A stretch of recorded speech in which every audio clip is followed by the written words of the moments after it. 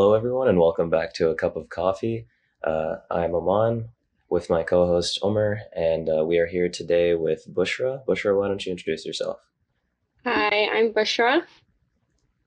Awesome. Right, everyone. Well, it's great to be back. We've been gone for a couple months. Yeah, it's If been a you'd while. like to know what we did, we both died and recently came back. So, More or less what happened. yes. Yeah. Uh, all right. Uh, so we usually like to start off a little bit lighthearted. Why don't you tell us something that you're a big nerd about? A big nerd about probably film photography.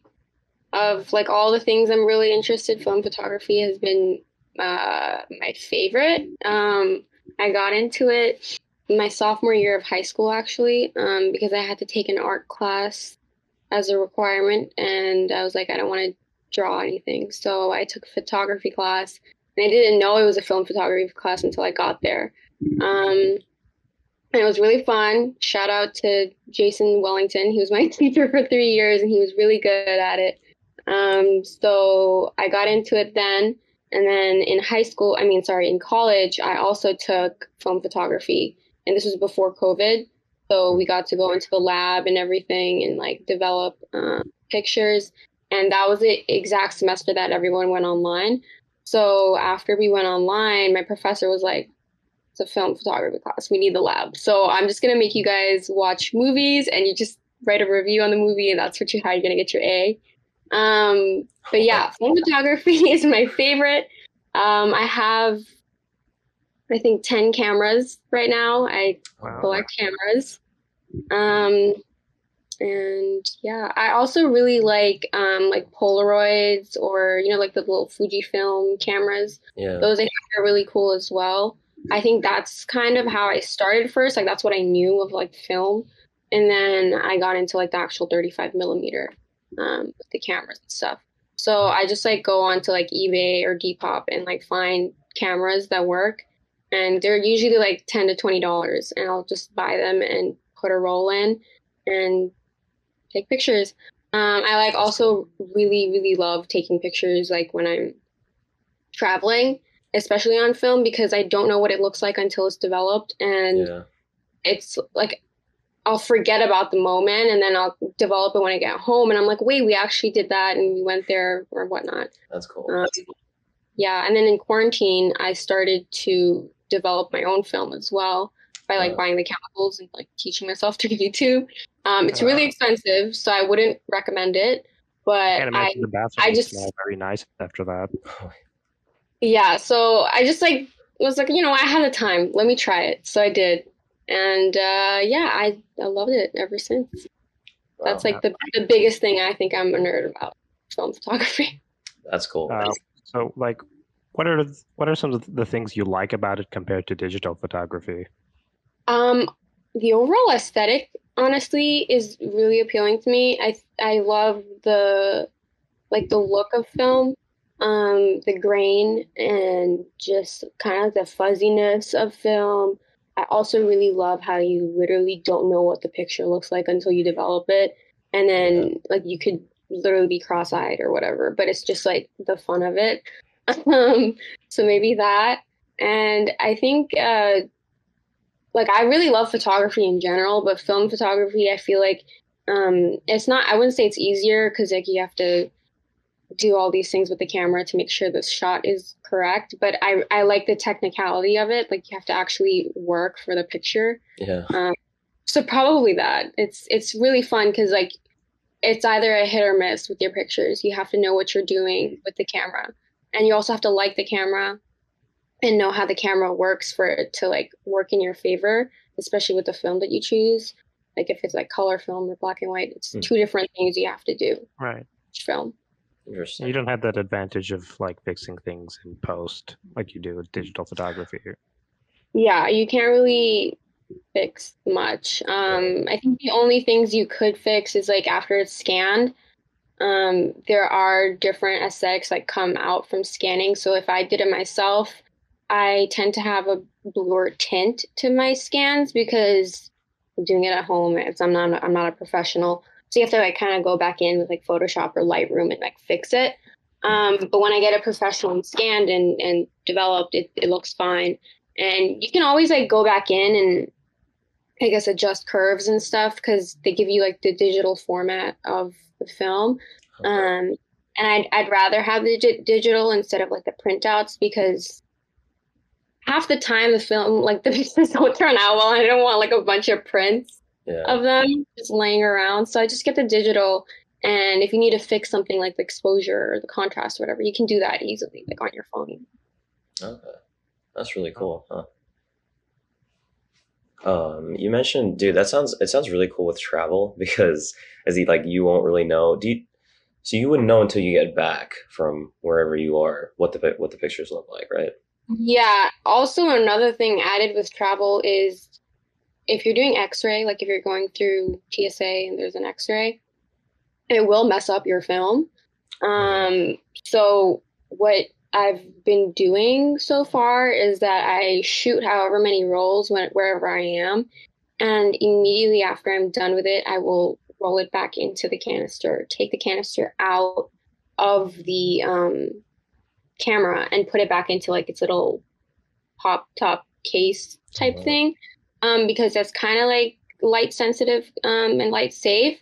But I didn't know that before. So before I got like these cameras and took my cameras with me, I would use like disposable cameras, the little green disposable cameras, and that you can't really take the actual film out until like you're developing it, and it's like a huge.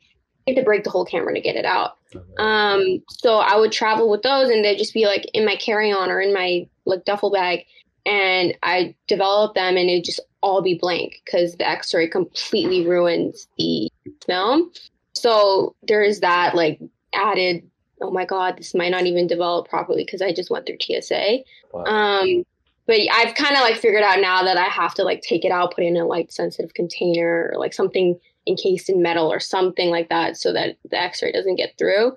So you really don't know what you're gonna get from vacation rolls. Like I went to Florida and I shot I think 3 rolls, and 2 of them were okay. The third one was just literally so blurry you couldn't even tell what I was taking pictures of. Oh, wow. So it's really a hit or miss with either like the TSA X-ray or just shooting in general. That is crazy.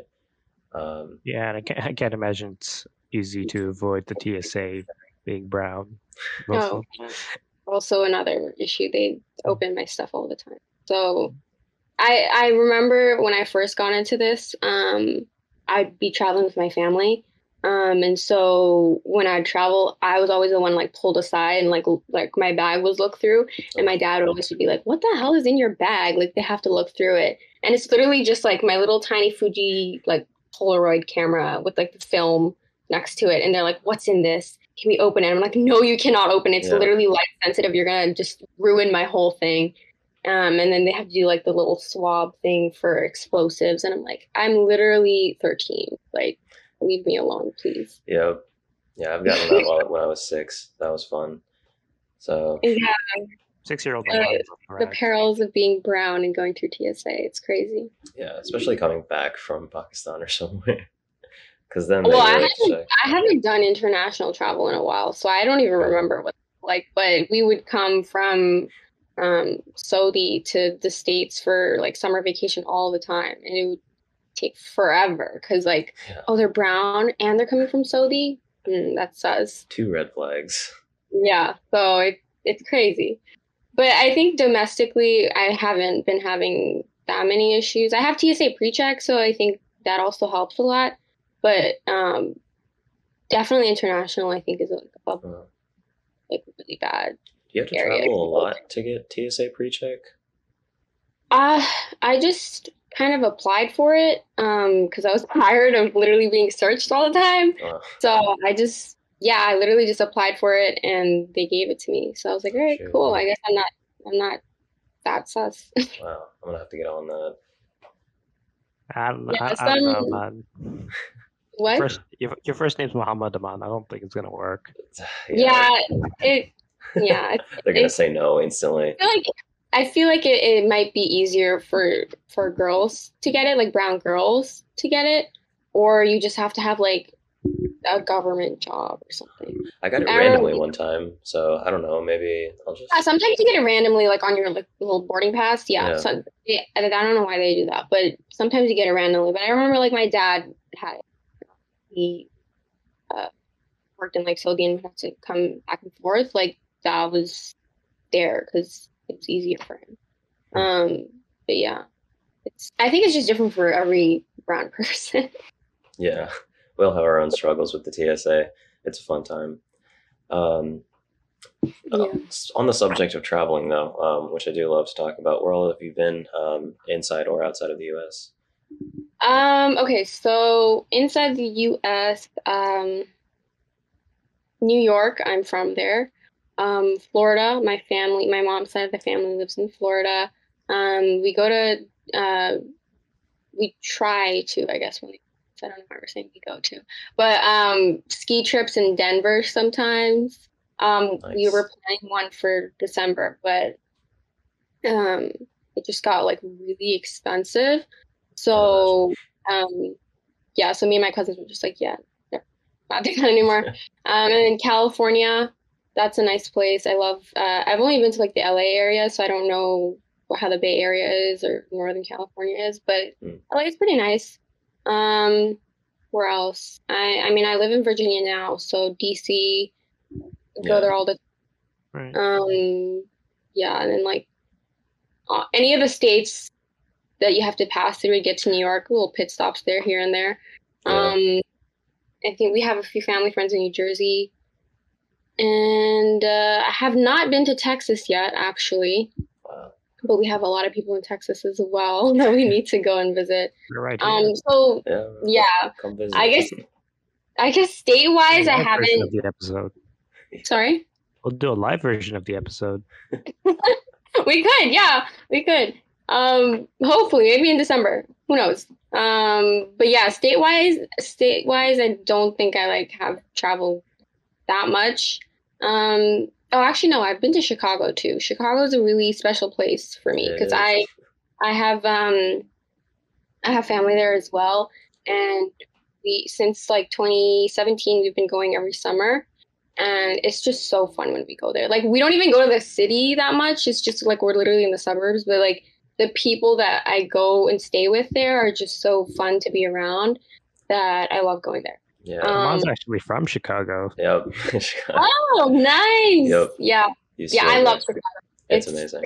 it's amazing. I love it. That's like top three cities. New York first, probably Chicago, and then maybe LA.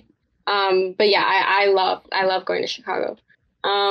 Internationally, I go to Canada a lot. My dad's side of the family is Canada in Canada, and we're also half Canadian. So that's where we go a lot mostly. And then we lived in Saudi, so that was a bulk of our travel. Like we would travel from Saudi to different places. We did like a Europe trip once, Oh, and nice.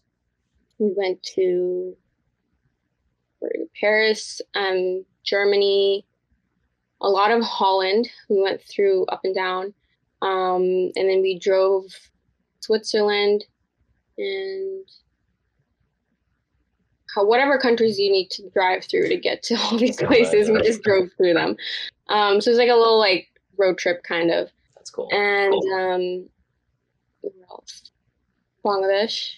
I'm from Bangladesh. So we Cool. don't go there often because we don't have family there anymore. They all moved here. But sometimes we'll go and it'll be like a little family, like everyone here will go there and have a reunion there. So yeah, I think that's all actually. I want to say I like to travel, but I haven't traveled a lot yet because I'm like still a brown girl in a brown household that can't travel alone. Yeah. So I mean, there's that's a Also, also solid COVID. list. Also, yeah, COVID kind of happened. Yeah, COVID yeah, did. COVID as well. Yeah, I right now, the plan is Florida for Thanksgiving, maybe Texas for winter break, and then I am trying to do a study abroad in London, Oh, fun. uh, January sometime in January. I don't know the exact dates because the school hasn't announced yet, but sometime in January, doing a study abroad there. So hopefully, if that doesn't get canceled, I'll be in London in January. That would be But awesome. London is great. We went there a couple of years ago. Yeah. yeah, I've never been, and I've heard it's a really great place. My mom really loves London, because she spent a lot of time there. She kind of grew up there as well. So that's like one of her favorite spots. And I was like, well, can I do a study abroad there? And she's like, wait, totally, go do that. Nice. Yeah, we were there for like a week. It's really nice. It's like the most diverse city I've ever been to. Yeah, I've heard that a lot. Yeah, like and I've been to New York, and you know, Dallas isn't that diverse, so I can't say that. New York has its like areas. Like you have to go to certain areas to see the diversity. Like if you're in Soho, that's just white people. But if you go to like Brooklyn or Jackson Heights, that's where you see the diversity. Yeah. Mainly just Asians, but but you see a lot more over there than I would in Manhattan. Yeah. Chicago's generally Yeah. pretty diverse too. We've got the whole brown community in Devon, just like all chilling there. It's really great. It's amazing. It feels like home. Food on that street.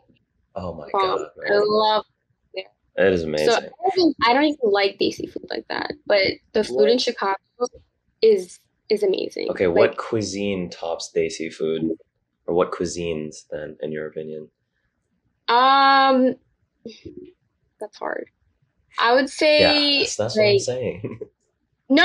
Like I'm not like opposed to Desi food. I'm Desi myself. Like obviously I have certain likes for Desi food. Just a surplus of it at home.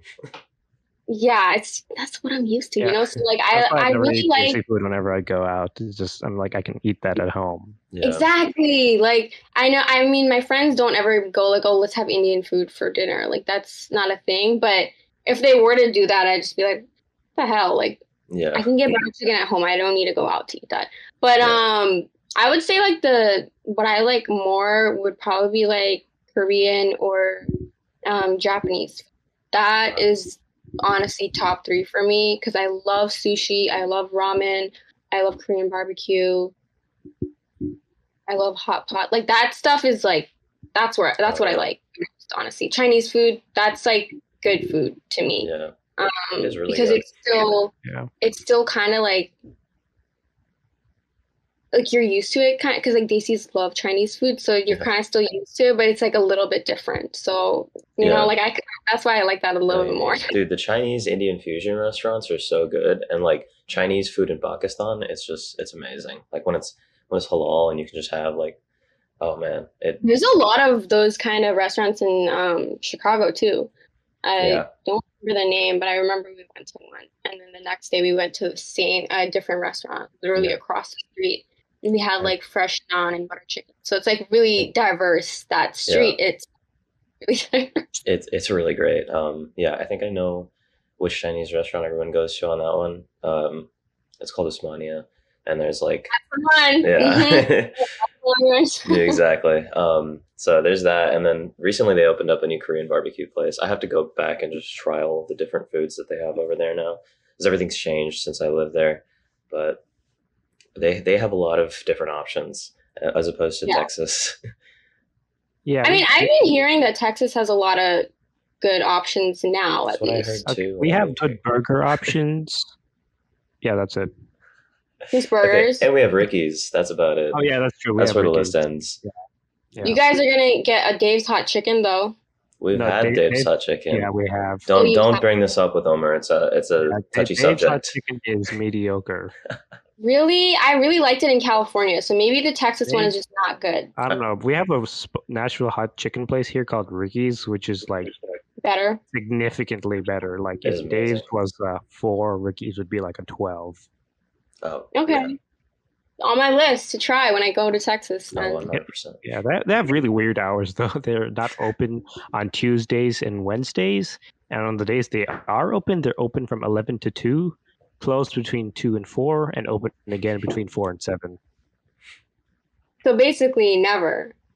30 hours a week. There's Yeah. 30 hours within the week. If you work there during opening hours, you wouldn't be working full time. Yeah. Okay, but I want to know who wants to get up at 11 and have like what is it, like Nashville hot chicken? Hey, what's wrong with getting up at 11 and having Nashville hot chicken? What are you trying to say? They have chicken and No, waffles. I think I have to. Breakfast item. Sorry, say that. They have chicken and waffles. I'm pretty sure that's a breakfast item. It is really good. Well, waffles is like different. Like I'm saying, like with the spicy stuff, like who gets up at 11 and eats that? That's what I'm saying. But I think I'm saying that because I like really like sweet stuff in the morning. So chicken, no, that I would never. Yeah, we have a lot of like Asian dessert places here. Yeah, we have a lot of those over here too. There's a very, very high population of like Korean people in, I think it's called Annandale. So that's where like all like the Korean barbecues are. Good hot pot, all those like dessert places You that guys have have like halal Korean barbecue? We have halal Korean barbecue in DC. I don't know about Virginia yet, but DC there's one in Shaw called Gogi Yogi, I believe. That one, it's pretty good. I mean, it's only the only Korean barbecue I've ever had, so I think it's pretty good. But they're not like fully halal. They just have like halal like meats that you can order for your grill and stuff. But I think it's pretty good. I've heard that other places are better, but they're not to be. We don't really have that. We just have a good Thai place and a good Asian fusion place. Yeah. That Asian fusion place is owned by the same people who own the Thai place. So yeah. I mean, I feel like those places are a little bit easier because it's like seafood centric, kind of like you don't have to have meat there. So technically, you could go to any Asian spot. But for Korean barbecue, you need like meat. So that has to be like halal for sure. Yeah. Oh man, I need to try. I know Omar told me about those halal tacos in Virginia, and Tacos de Calo. Yeah, that's a good place. We have no halal taco places in our area, which is weird. We're right next to Mexico. Yeah, exactly. Like, you would think there would be some halal tacos in Texas. We had one like a year and a half ago, but they came from Buffalo. Oh yeah, that place. Okay, so then you should open one. You should open a spot. It's like an empty market. Yeah, you should. It'll be the first halal one. Maybe you can have some like little. Actually, Asian we have a halal food there. truck in Dallas called Halal Mother Truckers. That's funny. There's a lot of halal taco spots here. Actually, it's not just Tacos de Calo. The other ones are a little bit farther, and most of them are in Maryland. So I have not been because I don't want to drive to Maryland. It's too far. Yeah. But the one that I did try is called Little Minor Taco in Brentwood, DC.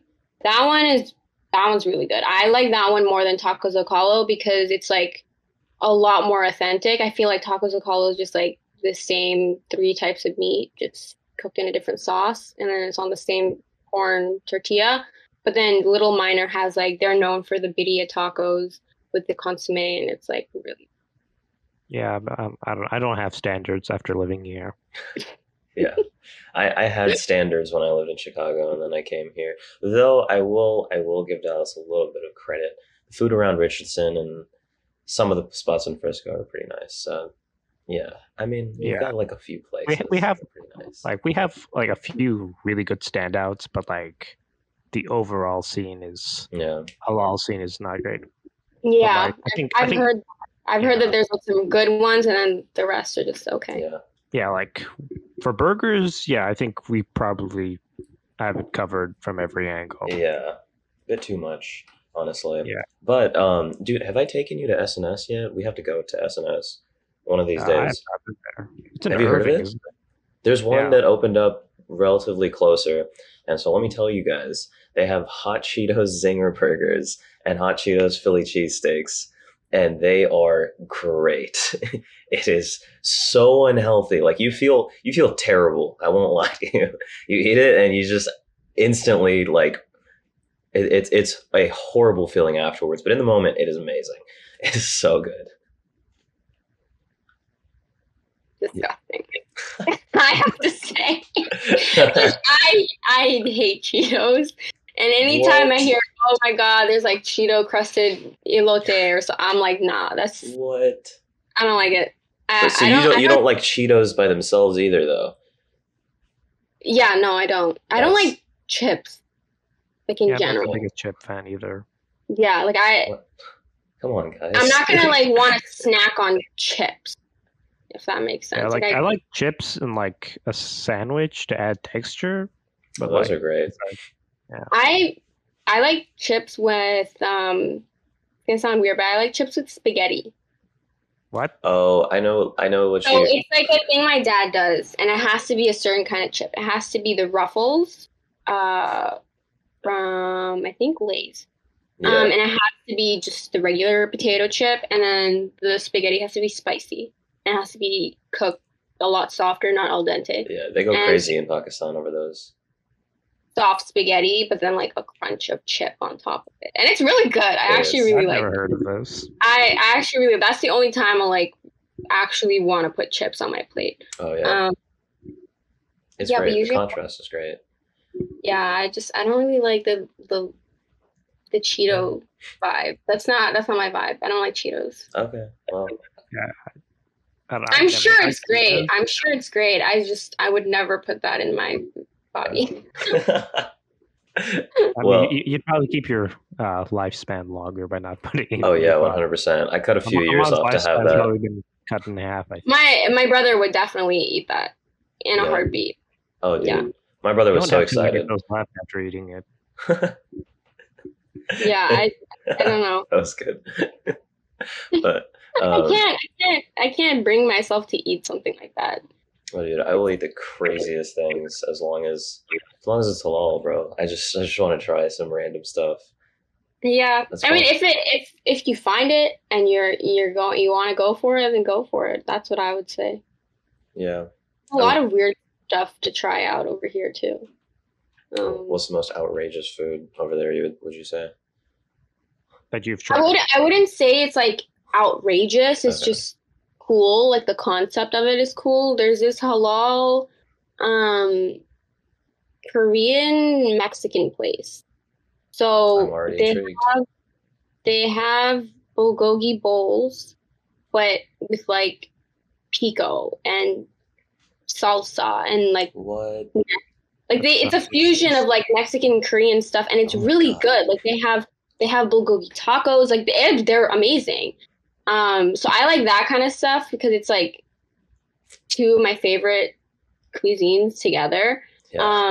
And I think it's like Pakistani owned, so even like the Mexican and Korean stuff What? is like kind of like it's a little like you feel like a desi vibe. Yeah. Like somebody just threw a little bit of chaat masala into it. Yeah, so it's like so you're like having it and you're like, okay, like this is supposed to be Korean Mexican, but like I am getting like not that vibe completely. Yeah. But my favorite thing from them is their bulgogi fries. Oh my God, it is so good because the fries, even though like they're doused in like sauce and like big chunks of bulgogi, they're still really crispy, and it's like a really small, like tiny little carton of the stuff, but you are so full after. It's like that's what I would think I would feel like if I had these like Cheeto crusted things.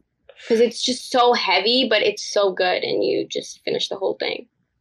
What I'm realizing during this is that no one takes me anywhere when I go to Virginia. Yeah. I think the same thing, actually, because when you guys are here, you guys are just like in the house, just vibing, That's and we'll come over and we'll have like biryani and sit, and then you guys are going back to Texas again. So yeah. Like, And then the last time your brothers came, we took them to get pazookies, which you can get literally anywhere in the United we States. get that here. I know, that's what I'm saying. I was just so confused. I was like, okay, it was like the most last minute plan ever. Your Hadra literally texted me and was like, hey, we're eating pazookies. Do you want to come? And I was like, when? And she's like, literally right now. And I was like, okay, cool. So we literally got into the car, went there. Everyone was like, had their Pazookies. And then we ate, and it was a Tuesday, so it's like half off. Oh, those And $3 bazookies. yeah, and then they ordered like three to take home as well. And I was just like so confused because it was like the most last minute randomest plan ever. And yeah, and then they just packed up their three Pazookies and went home. And I was like, okay, cool. Wow. Well, I mean, it sounds like there's just so many cool food spots. When you talked about the Mexican Korean fusion place, I remember this one time that my mom was making Chinese food, right? And she needed to get like that like thin kind of beef, or like that, the kind of beef that you use in like Mongolian beef or something like that. And she couldn't find it, so she had to get fajita meat. She had to get like it was just like the perfect kind of beef, and she put that into like this Chinese dish with like fried rice, and it was, oh my god, dude! It ended up being so good. I just like on I accident. Yeah, a lot of times the stuff that I end up liking is like stuff I'll make on accident. And it's so good. And it's usually Chinese or like Asian inspired food because Oh that's like yeah, what is kind of, it's time consuming, but it's like kind of the easiest to make. So I love Yeah, I have a like really good sandwich that I tend to make he's sometimes. been telling me about Uh, it for like a year yeah, now. yeah. So, you've never tried it. Nope, I yeah, really need to. I've told you several times. But like, so the Asian fusion place we have over here, they have this bento box, and they usually give some kimchi with it. So I had a Hmm. whole bunch of leftover kimchi that I didn't know what to do with, right? And so we had some sourdough bread left in the fridge, so I used that, the kimchi, some roast beef, some honey mustard, and some onions, and I made a sandwich with that. And it was the best sandwich I've ever That had. sounds really good. Like really good. I would eat that. Yeah, It it does just I sound love, great. the combination of all the flavors and textures was just perfect. yeah, no, that sounds really good. I love kimchi. In the Korean barbecue spot that we go to, they have like, little sides that you have with Korean barbecue, and their kimchi is like, it's good. It's not bad, but I've had better kimchi. But they have this side that is like, kind of like kimchi cucumber, a little. If you could, it's called muchin. I don't know if I'm pronouncing that right, but when me and Safa went, my sister, we went and we had that. She's been obsessed with it ever since. So she'll literally go through like, I would say like eight cucumbers in maybe 3 days. And she just makes it herself with the sesame oil and the gochujang and all that stuff. Like she'll just make it herself, and she'll just have a whole bowl of just pickled cucumber. And it's Wow. great. It tastes amazing, but she just is obsessed with it. And she Yeah, makes it like she every two she doesn't days. like a lot of food. Yeah, and she hates food, so it's crazy that she like really, but it's like not the best thing to be obsessed with because she's just like having spicy pickled Yeah. cucumbers every single day. Well, So not the best thing to be obsessed yeah, over, but I mean it's something that it tastes honestly really, really good. And I yeah. love it. That doesn't sound good, but I don't think I'm in a position to say anything right now. Yeah, I'm getting really hungry from this conversation, Uh, and unfortunately, Dallas has nothing. So well, Ricky's is open right now. that's true. It is open right now. And Yeah, so let's segue from that. yeah, We've talked about food for a decent amount. So I saw that earlier in the year you had some project about fast fashion. I believe you did for a class. Hmm. So could you just talk about that a little bit? Yeah. So the project itself was for a marketing and advertising class that I was taking. I'm studying marketing and advertising. So basically in the class, we just had to come up with like a campaign that we were kind of like passionate about. And we like literally came up with like a mock campaign. So we had um, mock-ups of ads, of like social media posts, um, press releases. I think we also had like a mock-up like first page of like a website. And basically, it was just like a semester-long project of, let's say you were given a budget and you could come up with any campaign you wanted to, what would you do and why? And then like explain it through your media and your mock-ups and whatnot. So I was in charge of running like the social media account, and we made like an Instagram, we made content for it, and we'd post a lot. Um, and that was like put into our presentation at the end. And we had just like a lot of research about the actual like campaign, which was like fast fashion and how it's like harmful for the environment and just how much of an issue it is in like the realm of fashion and just consumerism in general. So it's something that I'm really passionate about because I myself try my best not to buy anything that is like super fast fashion. So you could say like Shein or H&M, or just things that just don't have the best metric when it comes to the environment. A lot of these places, they tried to say that they like have the best practices. Like for example, H&M has like a lot of sustainable cotton or like sustainable recycled materials in their clothing, but the labor is still outsourced from like Bangladesh or Nepal or Sri Lanka, and they're not being paid that much. The warehouses are not great. There's a lot of abuse that happens in these warehouses. The product quality is not that great either. Even though it's like recycled material, it falls apart after like 2 seasons of wearing it. So I like kind of like promised myself, I think this was maybe my freshman year of college, that I would try to just like thrift or buy secondhand or buy vintage, like stuff that's like already in circulation, like in the market, just so I'm not like adding to this like consumerist kind of mentality of just like buying things whenever you need it and then you throw it away after 2 uses because it's just such poor quality. I do that a lot. And then so when the professor was like, okay, what are you guys passionate about? Let's brainstorm some ideas of, you know, campaigns that you guys can like focus on. So my pitch was fast fashion and the effects of it on the environment, and ethical effects too. And then a lot of others was, this was like during the height of like the Black Lives Matter movement, like this like semester right after that. So that was another topic that was chosen, and then a few other topics on like mental health or just like overall good topics. But like something I genuinely did want to research was like the effects of this. So that was the main thing for my project the whole semester. And it was a good project. We got a pretty good grade on it.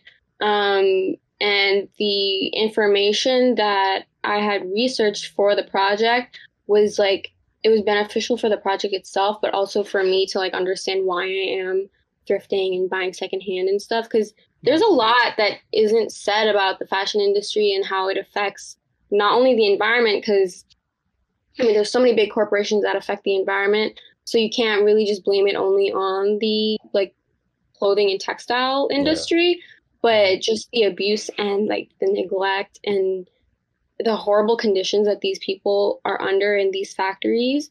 It really, you know, resonates something with me because I'm Bengali myself, and I always hear about like these factories that these girls are literally working at, making these clothes for, you know, for another person in the States or in Europe to just buy and wear for 2 months and then throw out. So yeah, it's something that I'm really passionate about. And thrifting is also great. I found amazing things that were either vintage or designer even for like $20. And I love it. But literally my last thrift, I got a London Fog trench coat. They're usually like $150 if you buy like brand new. I've been to a thrift store before and I found them for like $50. I went on eBay. I also am obsessed with eBay because I just like rediscovered it kind of. I've been bidding on a lot of things that I don't need to be bidding on because I love it. And so I found the trench coat and it was originally like $50, but you could send an offer. So I sent an offer, like literally lowballed the person, the lady. I was like $20. Shipping was $5. And she accepted the offer. So I got a basically brand new trench coat for $25 when it's like Okay. $200 if you buy them, like new. Yeah. So yeah, it's something I'm really, really passionate about. I love thrifting and I love buying like secondhand off of like eBay or Depop or what else is Yeah. there? Like And Facebook Marketplace even. Like there's like a lot of good stuff that's already out there and you 100%. don't need to support these like big corporations that want to market like sustainable clothing to you, but it's really not that sustainable. Mm-hmm. Yeah. PSA for everyone out there. Just you don't have to go to H&M and all these other stores in the mall. You don't. Their quality also sucks, I have to Yeah. say. Like, it's not good quality stuff. And the price does not reflect that. Like it's like $30 for a sweater and then there's holes in it the next winter. Yeah. Weird. Definitely not worth it. Um, yeah, those conditions are like it's really sad that this is still happening even after there's just been so much that's come out about it. Um, Mm-hmm. it's really sad. You guys, this is like somewhat related, but it's also more towards like poverty, specifically actually in Bangladesh, I believe. Have you guys heard of Muhammad Yunus? yeah, the Not. microfinancing guy. Yeah, the microfinancing guy. Basically, and I may butcher the story, but something that he did, he was really concerned about poverty in Bangladesh specifically, and so what he did was a system of microfinancing where he would give someone just the ability to like create something like really really simple, say like making a basket or something like that, and then going out and selling it. And so he would just provide them with like the materials to make something really simple and go out and sell it.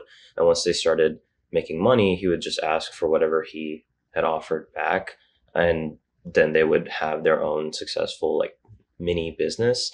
And he did this in Bangladesh, and it actually helped a lot with poverty in that area. I would definitely recommend you look up Muhammad Yunus because he got a Nobel Peace Prize for it. I'm probably not doing any justice to his story, but he did a whole lot just for that area in particular. And it was called microfinancing. He came up with this system to just help people by investing in them and telling them like, hey, you can go out and create these things and make a living for yourself. And it seemed like a really really cool system.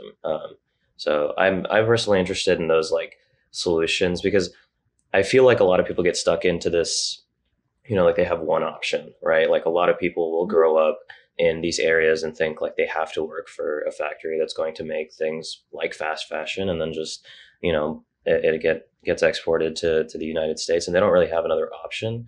So providing people with something like through something like microfinancing, like those ideas, talking about things like that and figuring out how to get through that, I find that really interesting. And I think that's something that if we really do want to solve these issues, then we would have to think outside the box and come up with something like that.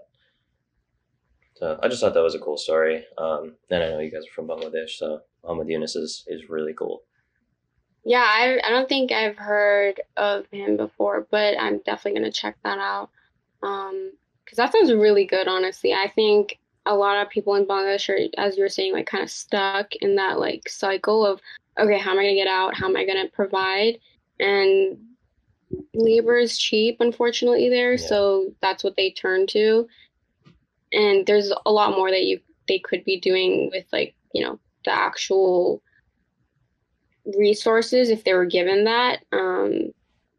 I think business would be amazing there. I mean, the Oh yeah. economy has so many ways to like grow there if like the resources were available. Hmm. And Yeah, 'cause it sounds like they're technically they actually are resources. available. Sorry, say that again. Oh yeah, because I was like, because Bangladesh has a lot of natural resources that could be used, but right Hmm. now it just gets used for foreign corporations, and Yeah, they exactly. make That's all what I'm the saying. money Like while the people remain poor. the Yeah. resources are literally there. Like they're just sitting there, but like the corporations that are already big enough over there don't think that it's like worthy to like put it back into their own Hmm. economy. Um, and then that's why you have these many like factories that are not on stable foundations. They literally break down and they kill people. And Yep. then the the actual like factories, and like the conditions in the factories themselves are horrific. They're literally like you have 12, 11, like 9-year olds working on these huge factories with mostly men directing them around and stuff. And so I mean, unfortunately, there's like high amounts of rape and abuse and just horrific things that a lot of these people that advocate for sustainability don't actually show. Yeah. Too. Like they'll be like, yeah, we need to shop sustainably. We need to make sure that we're not buying fast fashion. Great, that's a great thing to do, but it completely defeats the purpose if you're buying something sustainable and it's still made in like these third world countries Yeah. that, the thing is just not sustainable in all aspects. Maybe the material is, but the labor isn't. And so I think that was like the biggest thing that I focused on in the project as well, because Yeah. I can say as much as I want, oh, shop sustainably, shop secondhand.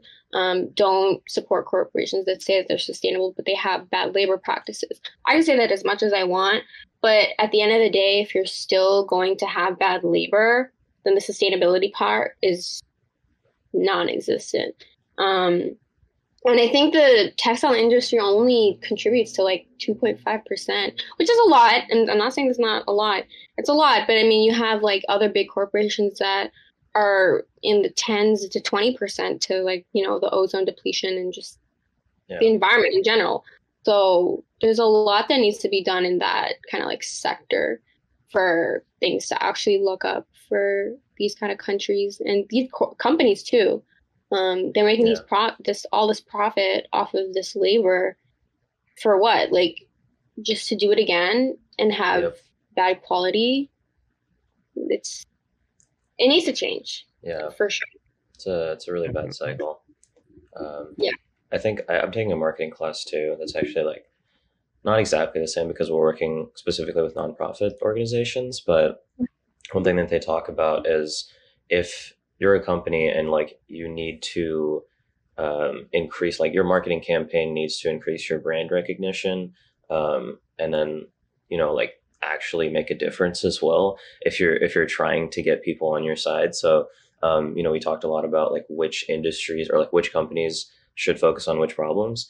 And so one of the things that we would talk about in that class is H&M would want to focus on labor, right? Like things like that. If they said they wanted to improve working conditions in certain countries, and that would be like the thing is it would benefit everyone because people would start liking their company again, and people wouldn't have to work in factories for 16 hours a day in terrible conditions. And so it's really just greed that ends up like keeping it from happening, because it's like, okay, we're going to make more money. And I don't understand how anyone can get to the position where you can look the problem in the eyes and say that, okay, if I do this, the world will be a better place and maybe our company people will like it better, or I can have more money, and they take the option that only benefits them. And it's really sad that that's like become a standard nowadays,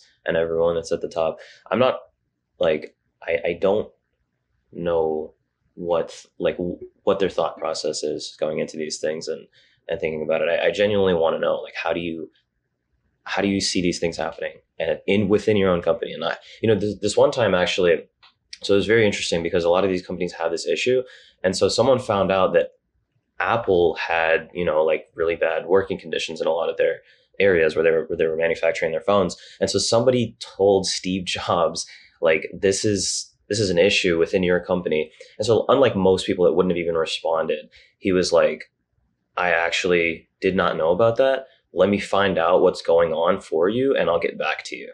And I think that's what we need more of right now, is like people that are actually like, instead of saying, oh, like, I don't think that's happening, like most companies would right now, or just, giving some excuse or ignoring it completely altogether, like a lot of places do, actually thinking and then trying to find out, like, okay, what is happening within my own company? Because I feel like at the top, they just don't know what's going on in a lot of these areas. And if they do, and they find out, they're like, okay, we'll just pretend it's not happening. Whereas, like in that example, Steve Jobs was actually willing to go. I'm not sure if things got any better, but that's an appropriate response to something like that. And if he were to actually go out of his way to find out what's going on within his own company and trying to better that, of course he should have known in the first place. But I think that's what we need more of right now in terms of leadership, and people like Muhammad Yunus who actually want to make a difference for like a good reason right now.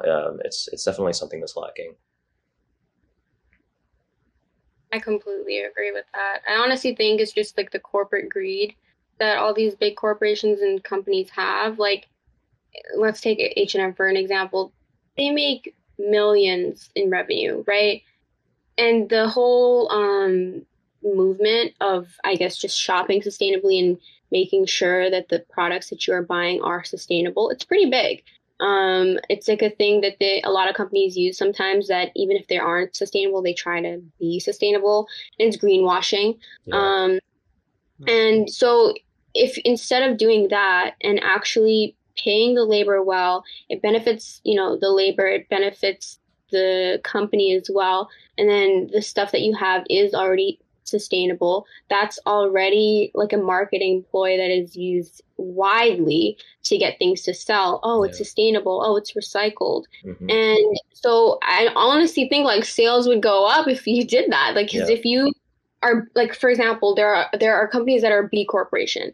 They pass these tests that are put through them, rigorous tests put through these corporations or companies. And if they pass them, that means they are somewhat a level of a good sustainable brand, because they are not negatively impacting the environment. Their labor is ethical, and those companies have good sales because a lot of people want these sustainable items, sustainable goods. And it would honestly help companies like H&M or Shein or Forever 21 if they did that, because it would be a little bit out of their pocket to be sustainable and pay their labor well, but their labor is paid well. People understand that they could potentially become B Corp, and then sales go up, and it helps everyone. It also helps the economy. So it's honestly just not being done because of greed. Like that's the only explanation to it. There's not there like if it helps everyone and you're not doing it, then what really is the issue there? Yeah. I think a big part of why big corporations are often the ones perpetrating this is that the bigger your company gets, the more detached it becomes from people. Mm-hmm. So it's a lot, as you become bigger and bigger, it's a lot easier to see people as just numbers on a computer screen, right? Because these CEOs, CFOs, board members, they're not seeing anything happening. They're not interacting with any workers at all. So, I'm sure plenty of them are just heartless bastards, but like I'm sure for a lot of them, it's easy to do what they do because it's not within sight, so they can just ignore what's happening. Yeah, you can just pretend it's because when you're sitting in your boardroom in New York and LA, it's easy to ignore people getting hurt in Thailand and Bangladesh and Nepal, because that's happening over there. Yeah, and it's out of sight, out of mind, kind of for them. Yeah. So they're like, how is it going to benefit us if we pay a little bit more for sustainable, business model? And oftentimes, when people do call them out on lack of worker diversity, equal pay, whatever, they'll put up an aesthetic, we're diverse. Here's a whole bunch of brown models that we'll hire for one ad and let go after that. Literally, they'll scramble to diversify, but when you really look in behind the curtain, it's like white men just pulling all the strings. And it's crazy. That actually reminds me of, I don't know if you've seen like Rotten Tomato scores for Eternals. But it's like they're not looking high. Yeah, they're pretty low. It's like 60 something percent for critics. I don't trust Rotten Tomatoes, but continue. I don't either, but it's an aggregator. The thing that I was seeing, understand Rotten Tomatoes a lot of the times. It's not really a review system. It just counts the percentage of positive reviews. Right, Uh, but the what I'm trying to say is that the it's low. For a Marvel movie, it's low. yeah, Critics are saying whatever. And so I saw this on Twitter actually, but when you kind of pull back the curtain and you see who is like who the critics are, it's white men, and then it's white women, yeah, and then it's men of color, and then it's women of color, right?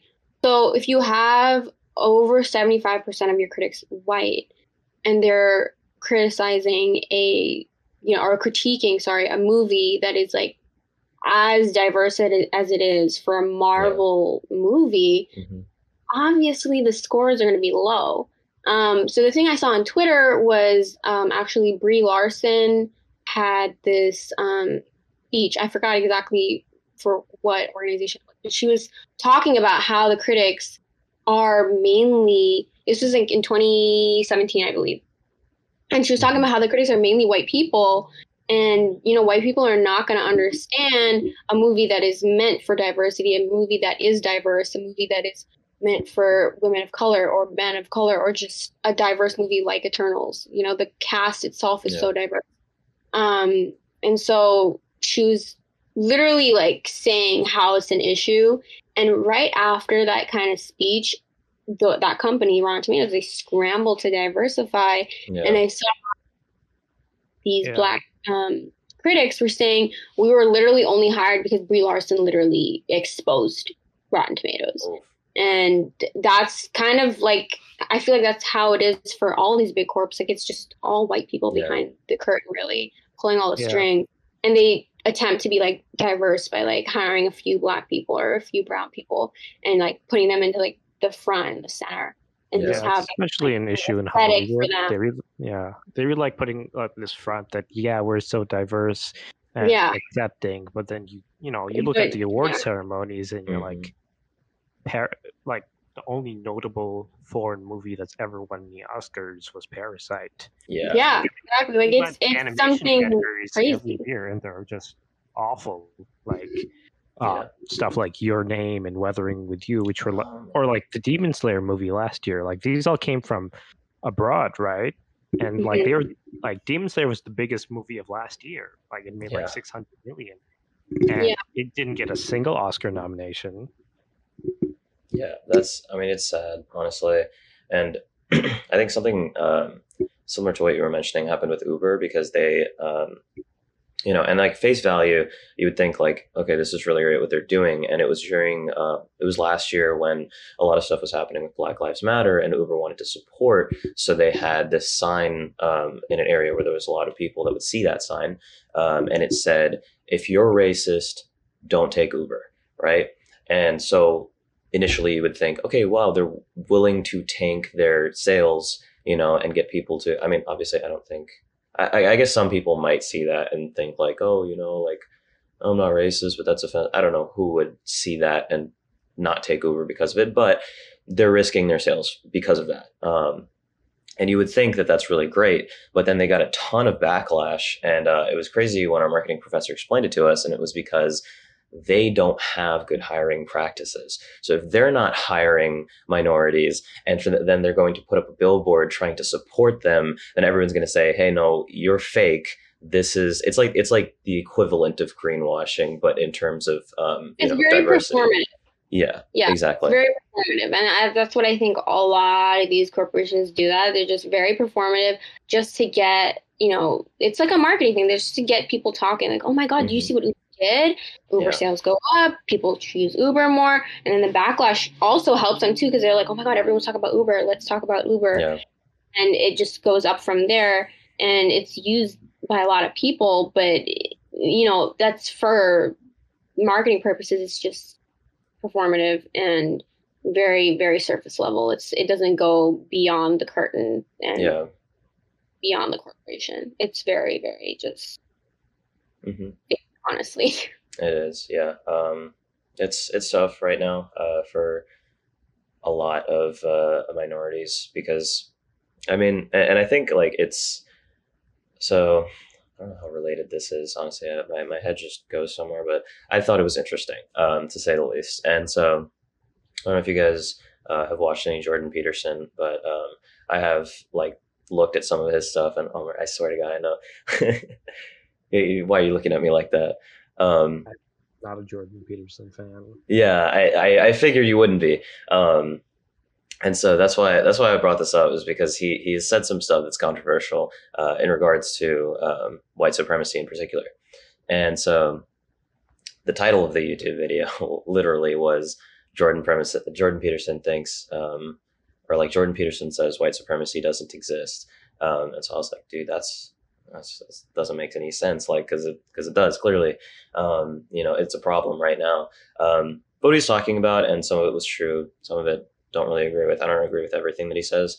But it was interesting because he's talking about majority bias, and so he was saying like anywhere where there's a majority of like some population, there will be a bias towards that majority. And then now you see it right now in the United States, where, and I think it's mostly in the United States instead of a lot of other places, or at least we mostly see it in the United States. But there's this bias, and it's, I don't know like how it happens, because I don't understand how difficult it could be to just evaluate everyone equally. If you're a hiring manager and you have all of these different candidates, just evaluate them based on their skill. But then somehow we've gotten this, like disproportionate amount of the majority being placed into good working positions, and then the minorities get left to jobs that aren't as good, which is why you see a disproportionate amount of minorities in lower income areas. And it's And the thing is, like these days, like it's not like white people are a huge majority anymore in the United States. Yeah. Like, Yeah, they're actually not. It's become a lot different, and so now you see like how is the population of people working in corporations so predominantly white and above like a certain age and male, right? And so now you're starting to think like, well, that's not real. Like it's not like 70 to 80% of people in the US are old white males. Like that doesn't make any sense. And I don't know the exact numbers on it, but it's just, and then they try to correct it by hiring minorities, and then things happen like what happened with Uber. Or I mean, Uber wasn't even trying to hire minorities, but then things like Rotten Tomatoes, it just seems very superficial that they're trying to hire minorities, because it's like, well, you're not really recognizing anyone for being hardworking. You're just kind of hiring the next minority that you can find, and it's for your own personal gain, very clearly for your own personal gain. Whereas if you had done this in the first place and just been fair towards everyone, wouldn't have been an issue. Yeah, like, and on it's top of just that- like, go ahead. oh, sorry. I was just gonna say it's just very like, they're only doing it because they got called out. Yeah. Yeah. That's the only reason. It's like saying Yeah. sorry when someone tells you you need to apologize. Yeah. The thing is with like these corporations, when they hire just to fill quotas, like the women and the minorities working there their lives in the corporations tend to be a living hell. Like you hear about the things that happen at like tech companies like Activision Blizzard. Like they did hire women, they did hire people of color, but like all the white guys there made their lives horrible. Like they're under like lawsuits from like 2 different federal corporations because of the amount of harassment and things like that went on, just because yeah, sure, you hired minorities, but you didn't put them in higher positions. You didn't create a safe working space for them. You just put them there with all these people who clearly didn't want them there. Mm-hmm. Yeah, and there's this like system that's already put in place here in corporate America where like the racism is not as apparent as it was before, obviously, but it's still there. I mean, there's microaggressions. Women in the workplace are just not valued the way they should be. People of color in the workplace are completely undervalued, in my opinion. And it's just how like systemic it is, like in America. Like that's literally how it is here. I'm sure it's like that in a lot of other like countries as well. But I honestly don't think it's as bad. as it is over here. Like I know there's so many countries that are super duper racist, and that also is like translated into their corporate workplaces too. Um, for example, I take French for my major, and one of my professors actually worked for the French embassy, and she's Pakistani, but Mhm. she literally was born and raised in Paris. Like she is French, okay? Mhm. And she worked in the French embassy over here in DC, and she had to sue them for unlawful termination and harassment because they fired her because she got pregnant.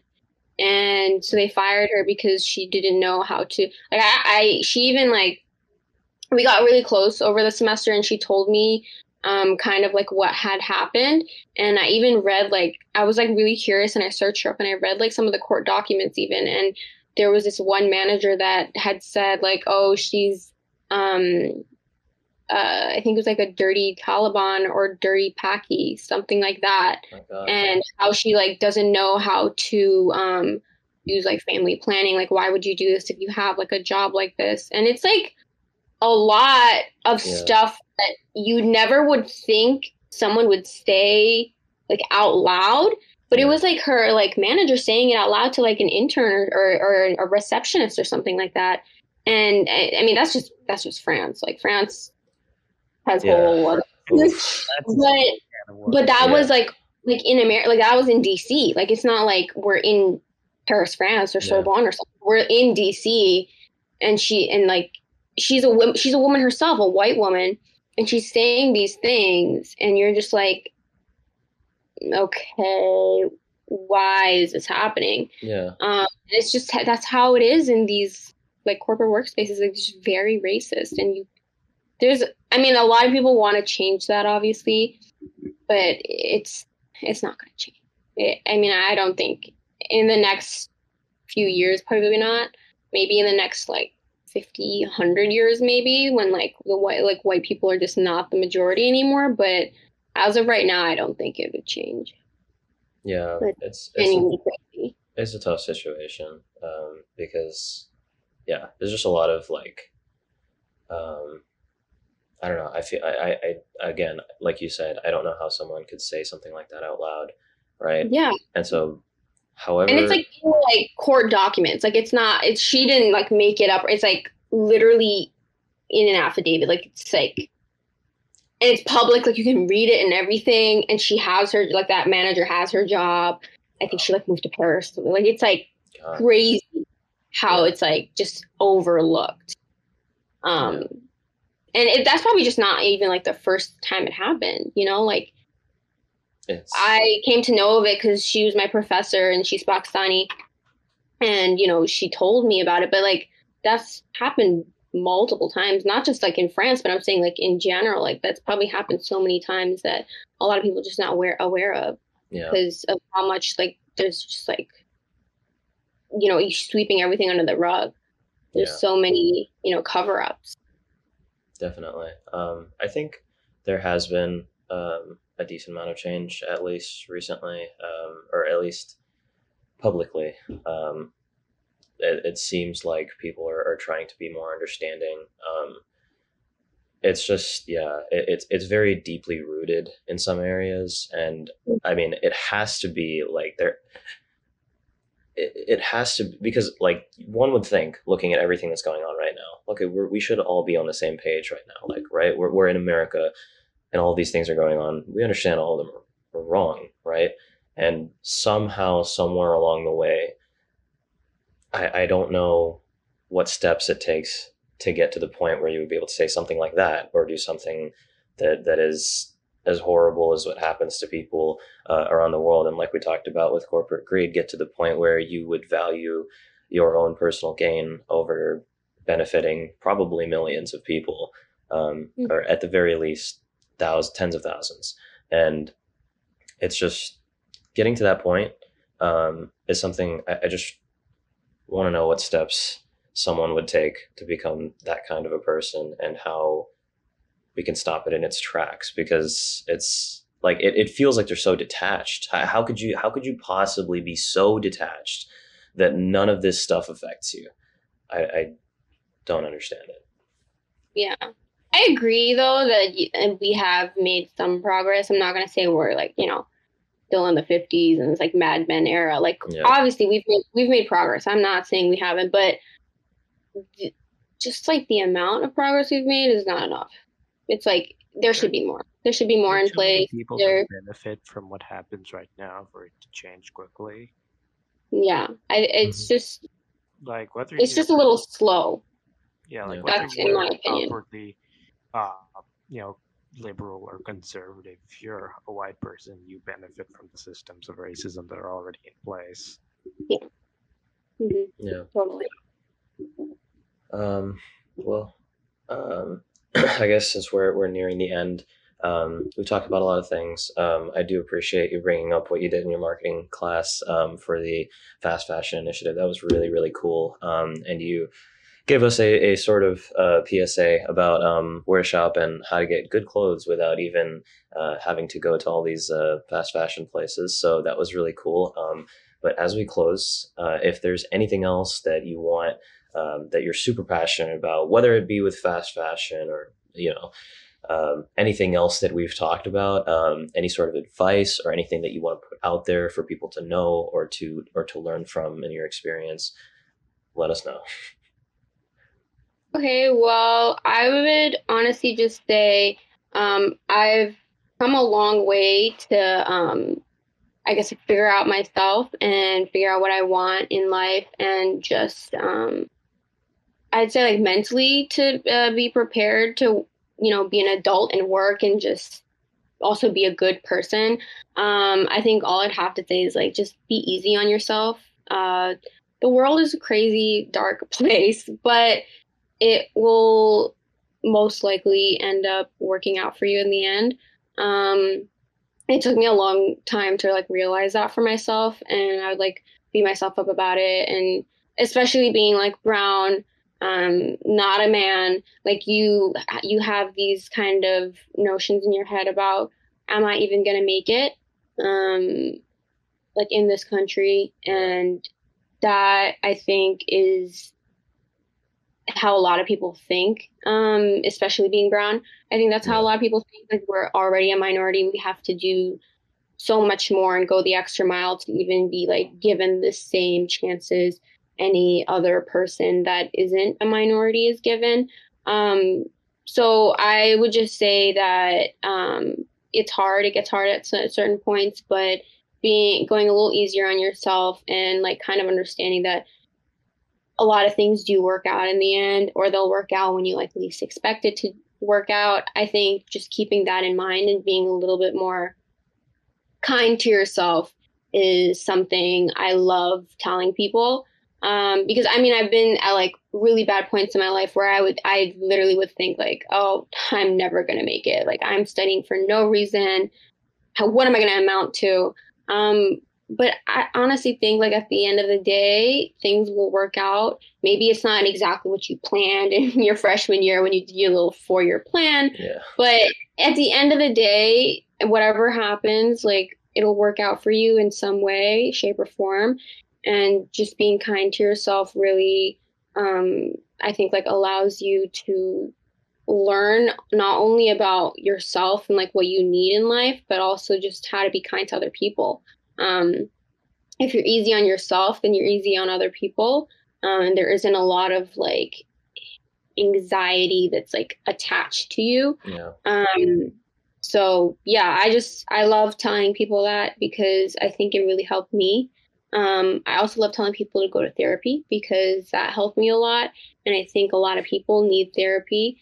I think everyone in the world needs therapy, and it's not Yes. as accessible as I would love it to be. Hmm. But if you ever, whoever's listening on, but if you ever get a chance and you think it would help you, try it. There's a lot of resources nowadays, in the mental health area and sector, and a lot of apps coming out that kind of help. So if like traditional $100 an hour kind of therapy is not for you, don't force yourself to do that. Yeah. But try something. Like I think it's a very less like talked about topic, especially in like AC culture and Oh like yeah, brown dude. spaces. It's not talked about a lot, but it's something that does leaps and bounds for your mental health. And like Hmm. I genuinely want everyone in the world to go through therapy because it Yep. really helps. And that is something I always tell people, just be kind to yourself. And if you have the means to, try therapy. Yes, 100%. I tell a lot of people to try therapy, and I've even had some people straight up tell me like it's probably because of the stigma that I don't want to go, and Mm-hmm. yeah, it's an issue. But yeah, I 100% agree. Be easy on yourself. Things will work out. Get a therapist. I've done that as well because I literally did that because I was unsure of where things were headed in life and trying to figure things out, and it really helps. And there's a lot of healthy ways for you to go through all of your thoughts and everything that you want to go, or everything that you Yeah. are going through and want to go through in life. So definitely, definitely agree. Yeah. That's like my number one thing I tell people. If it's available to you and you have the means, then go do it because you're not only helping yourself, but you're helping the people around you by being like the best version of yourself you can be. And that just makes life just a lot easier. It makes it go a lot like you just gliding through life like a lot smoother by having a space, a safe space to just be yourself, let your thoughts out, and be heard. A Yeah. lot of people aren't heard nowadays because of how busy everyone is. Like, yeah, you have friends, and obviously they're supportive and you can talk to them, but they're not going to be able to help you as much as a professional person Yeah. can. And I think what it Out comes there. down to is like, and what therapy has taught me is a lot of the time when it comes to growth, you have to be willing to, number one, be vulnerable and understand that you are not where you need to be in life, and that that is okay. And being able to learn and grow from that, because like the thing that I realized as I started therapy is that there's so much for me to learn, not only about myself, but about the world in general, personally, professionally, whatever you want to get better in, whatever area of your life that you want to improve, you have to be willing to say that, okay, I'm at this level right now, which is like 0 or 1, and I'm starting from like pretty much the beginning. But I'm willing to learn and grow, and as long as I'm improving every day in whatever aspect that I want to be improving, that is the only thing that's important to me, and I won't let anything bother me on that path. Yeah, completely agree. And I think it really helps a lot of people. And hopefully one day the stigma and just the taboo of even talking about mental health and Yeah. therapy in brown spaces at least Yeah. will, not be as prevalent. Um, it, of all the people that need it, it's definitely Desi people. Like they're so traumatized and just Yeah. burnt out that like you need that space, that safe space to just, as you're saying, be vulnerable and like let things out. And yeah, I can't like not say anything good about it. Like it's just like helped me so much. I've seen how it's helped a lot of my friends, like my siblings even. Like it's something that helps a lot of people that I think should be valued a lot more, especially in brown spaces. Because I know it's like valued a lot in, mental health spaces and stuff, but in brown spaces at least, it needs to be talked about more. The stigma needs to go away. Yeah. And I think everyone should try therapy at least once in their life and see how it, works for them. So that's what I would leave with. Be kind on yourself. Try therapy if you can. Um, and try not to eat Cheeto covered food. I will try my best. No Yeah, promises though. I need you here for a couple more seasons of the podcast. Just kind of weird. I don't want to turn to necromancy to bring you in. Yeah, like you got a good life. You're going to therapy, you're trying to fix it up. Don't do counterintuitive things by eating stuff covered in Cheetos. A cup of coffee with Umar and the ghost of Amaan just doesn't hit the same. Yeah. Oh man, I mean, listen, I'm really hungry But now, and that sounds it's really spooky great. season, so maybe we should do that. It's true. It is. It is October, so maybe we'll do a ghost themed episode. Yeah. Yeah, Right, Halloween episode. Yeah. All right.